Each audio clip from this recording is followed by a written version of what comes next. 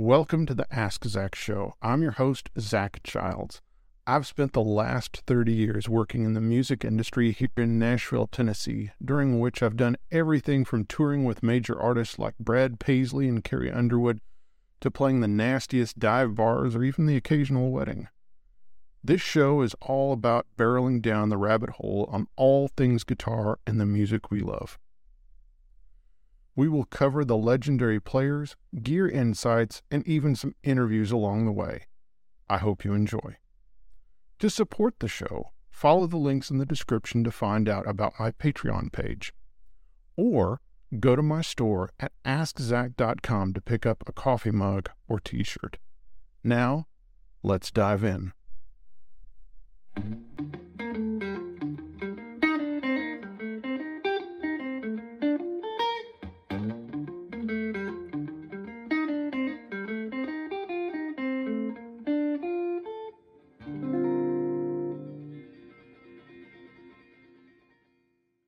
Well, hey guys, and welcome to another Ask Zac.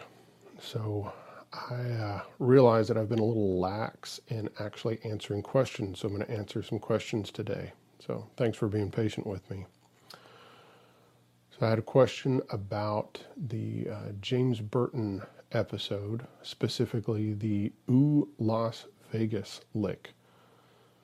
I met James Burton 15 years ago in a recording studio and was lucky enough to get to sit down with a guitar with him for a little bit while he was on a break. And he showed me the way he played it. And I believe that's the way I remember it, and that's the way I played it in the James Burton episode. So here I'm just going to show how to play it real quick. It starts with a slide up. You're playing on the D string. You're sliding up to a B note on the D string. So you have, and then you have the hammer-on lick, which is your first finger and second finger on the G string, going in between a C sharp and a D. So you have this. So the pick is playing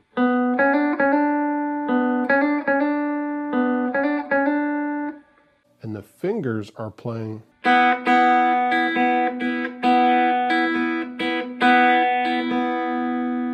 when you put them together, of course you should practice it slowly until you can play it right at a slow speed and then speed it up. You get.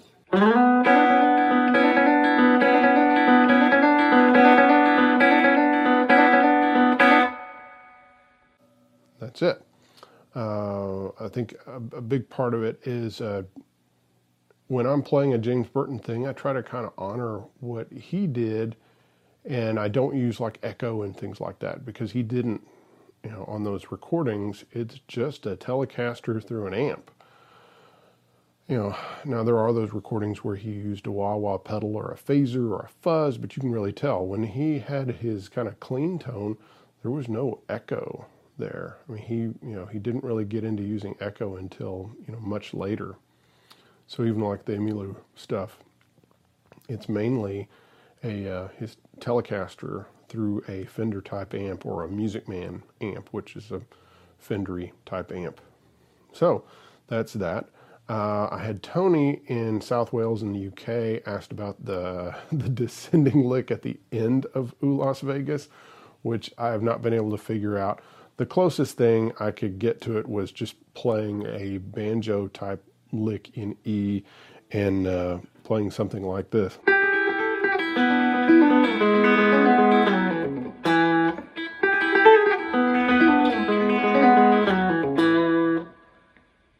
Okay, that is playing your pinky is on the G string on the 12th fret, and then it's another hammer-on thing, and you've got your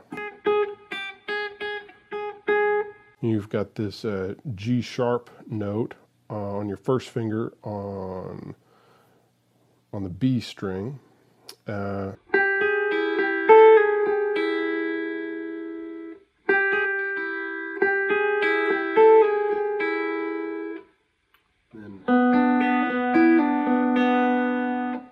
And that is your third finger playing a B note on the D string, and that is your first finger playing a D note on the G string, and then you're hammering on with your pinky onto that E note on the G string, and then you're playing the open B string.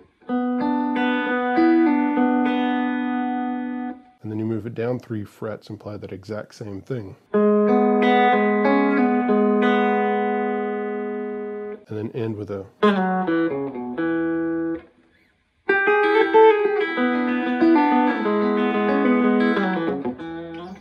Now, of course, you need to play it faster than that to do that at the end of the song, and I'm still working on doing that cleanly.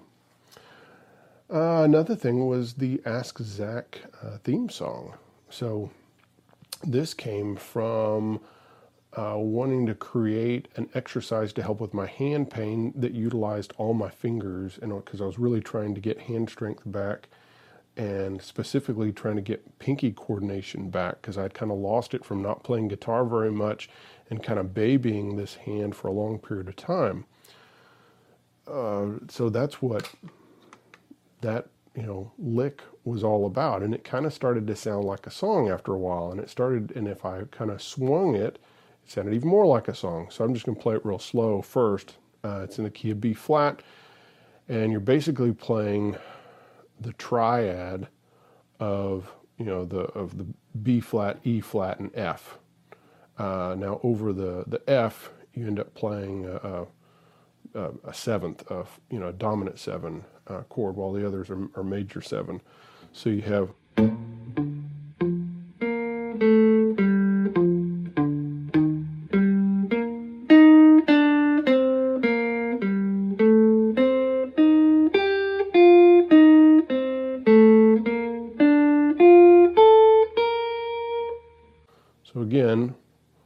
so you have a B flat triad, then you play the octave B flat on the D string, and then a descending major scale, but at the 5th you drop down to the 3rd, and then you play the 4th. So you have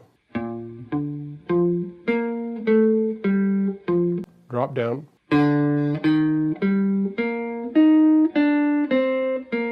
so that's identical to the first one, just down a string. And then you have the F lick, and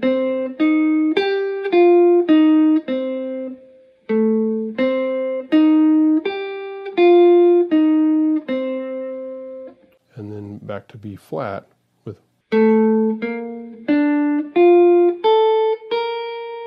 which is kind of a B flat major 7 kind of arpeggio, and then landing back on the B flat.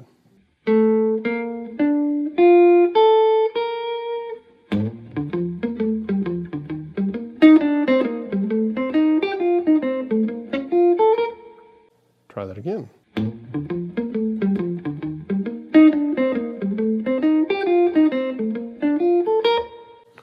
I always try to swing it, so that, and yeah, it was about kind of using my pinky and not just being a boring exercise. I wanted it to sound musical. I don't like just playing exercises. Let's make music. So that's what that was about, and then it just seemed like it fit with with what I was wanting to do with the show, which was about being fun and maybe a little touch of old-timey nostalgia and some other elements in it.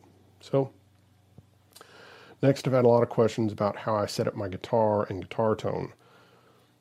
So this is where I have to make my big admission. I do not use any measuring tools in setting action. So to check for relief, I press down on the 1st fret and the last fret, and I look at around somewhere in between the 5th and 7th fret, and I make sure there's just a little touch of gap, because I like the neck to be pretty straight. But of course, if it was touching, if there was no space there, that'd be a problem. Then you'd need to loosen the truss rod. And I actually had to loosen the truss rod on this because I had 10s on it, and then I went back down to 9, 5 through 44 strings. and it was close enough, and also probably because of the winter and changes in the weather, that I had to back it off like an eighth to a quarter of a turn on the truss rod. So I had to go, counterclockwise. So that's, I check that for relief. As far as the nut, I like the nut to be, I like the grooves to be pretty low. And the way I kind of check for this is I'll take a capo, and I'll play the guitar first, open. And then I'll put a capo on the first fret. And it should play slightly easier, but it shouldn't play like a different guitar. If it plays like a different guitar, that means these slots are too high. And I'm not going to mess with this. Then I will go to Joe Glazer or some other, qualified repairman and have him adjust that. And what I'll do is I'll take a capo with me, and I'll try to get a time when I can be there when we do the adjustment to make sure that it, make sure the nut slots are low enough, because you can't have it where it's exactly the same with it open and with a capo on the first fret, because the strings have to be able to pass over the first fret. So, and of course, when you put a capo on, it's mashed up against the first fret. So there's going to be some difference. But it shouldn't play like a different guitar. So that's what I do as far as the nut. As far as the bridge and the saddles, I set them as low as I can without rattling. And then I try to follow the radius of the fretboard. And sometimes I just, eyeball it. Sometimes I'll use some, I guess I will use some little radius kind of gauge things that came with a Dan Erlewin book called Make Your Electric Guitar Play Great, which I highly recommend that book. It's a great book for learning how to set up your guitar, and you should learn how to set up your guitar. Now, I'm not saying you have to learn how to do fret work and nut work and all that stuff, because I don't do that. But I do set up my own guitars, and of course I, get the intonation, in, and, set my own pickup height. And for pickups, I first off with the neck pickup, I make sure when I press down at the last fret that there's a gap in between there, and that becomes more important with actually the high E string, because I slant my pickups to where the part that's underneath the wound strings is lower, because these strings put out more signal, so they need to be further away. And unless you've got some weird pickup that has different magnets on one side and not the other, you need to have the side underneath the unwound strings needs to be higher. So not by a ton, but so I'll press down at the last fret on the high E string and make sure that there's at least a bit of a gap, because you don't want it touching the pickup. The bridge pickup, I just make sure that it's sitting below the top of the ashtray, the top of the bridge.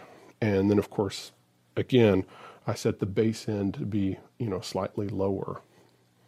Again, action, I just kind of set it to where it plays cleanly for me. And sometimes I'll change strings and action as I've been playing more, and as my hands get stronger, and if I'm playing a lot, well, then I will, raise my action some, or I'll go up to tens, and I'll adjust the truss rod accordingly. So that's kind of in a nutshell what I do, for setting up guitars. As far as my guitar tone, I like light guitars, which means I like them to be somewhere in between the upper 6s, and 8 pounds is about as heavy as I like to go on a Telecaster. I like lower output pickups, so I don't really like anything that's above 7.5, or, I really like, pickups in the 6K to 7K range. 8K is okay. That's kind of the top end as far as what I want from a Telecaster pickup, because I want to get a good clean sound. That's kind of the biggest deal for me. As I've said, a couple times, I wire the tone control where it only works on the bridge pickup, because I found that I never want to darken the neck pickup, and that allows me to kind of set my amp for the neck pickup, and then I go to the bridge pickup, and then I just darken it some, and I have the sound that I want. Amp. On the amp, I like Fender amps. specifically deluxe reverb amps. I don't care if it's a reissue or a 70s or an old one like this. This is a 1965 original. I have modified it with two major modifications. One, I have clipped the bright cap on it. This is very important to me. The bright cap keeps it bright sounding with the volume under 5. And a lot of times I do have, like right now, I don't have the volume on 5. And if I didn't have it on 5, it would sound thinner. So I've had that clipped, and I have it clipped on every deluxe reverb that I have. Of course, bigger amps than the deluxe reverb have a bright switch. And so you don't need to clip that. And I just leave the bright switch off on a Vibrolux or a Twin or a Super Reverb or an amp like that. The other big thing is the choice of speakers. So again, because I tend to play cleaner or with a light amount of drive, I need more mid-range from my speaker.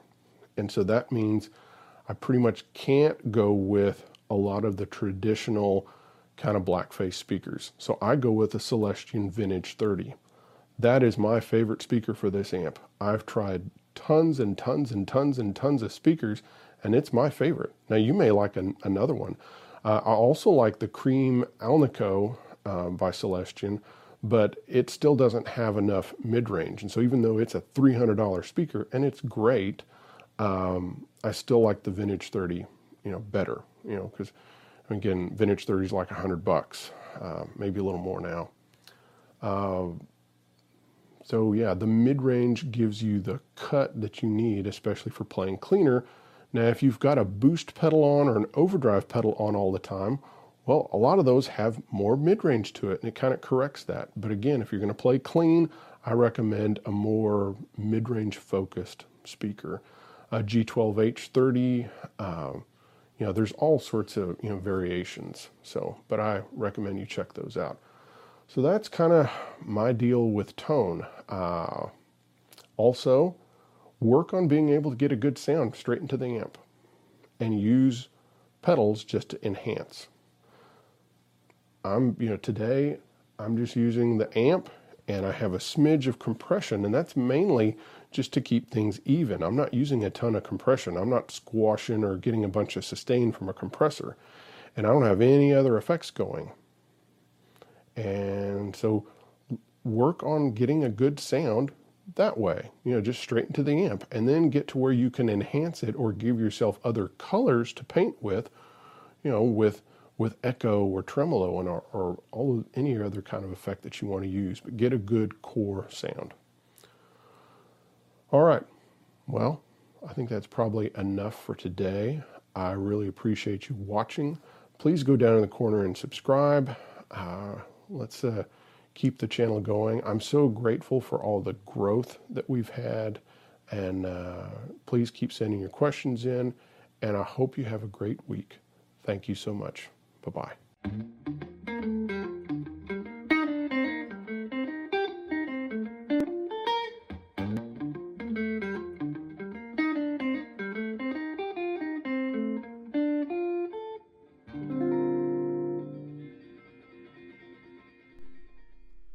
Thanks for listening to the Ask Zac podcast.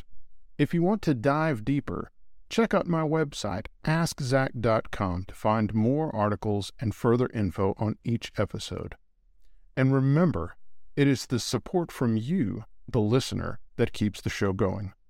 Thank you, friends.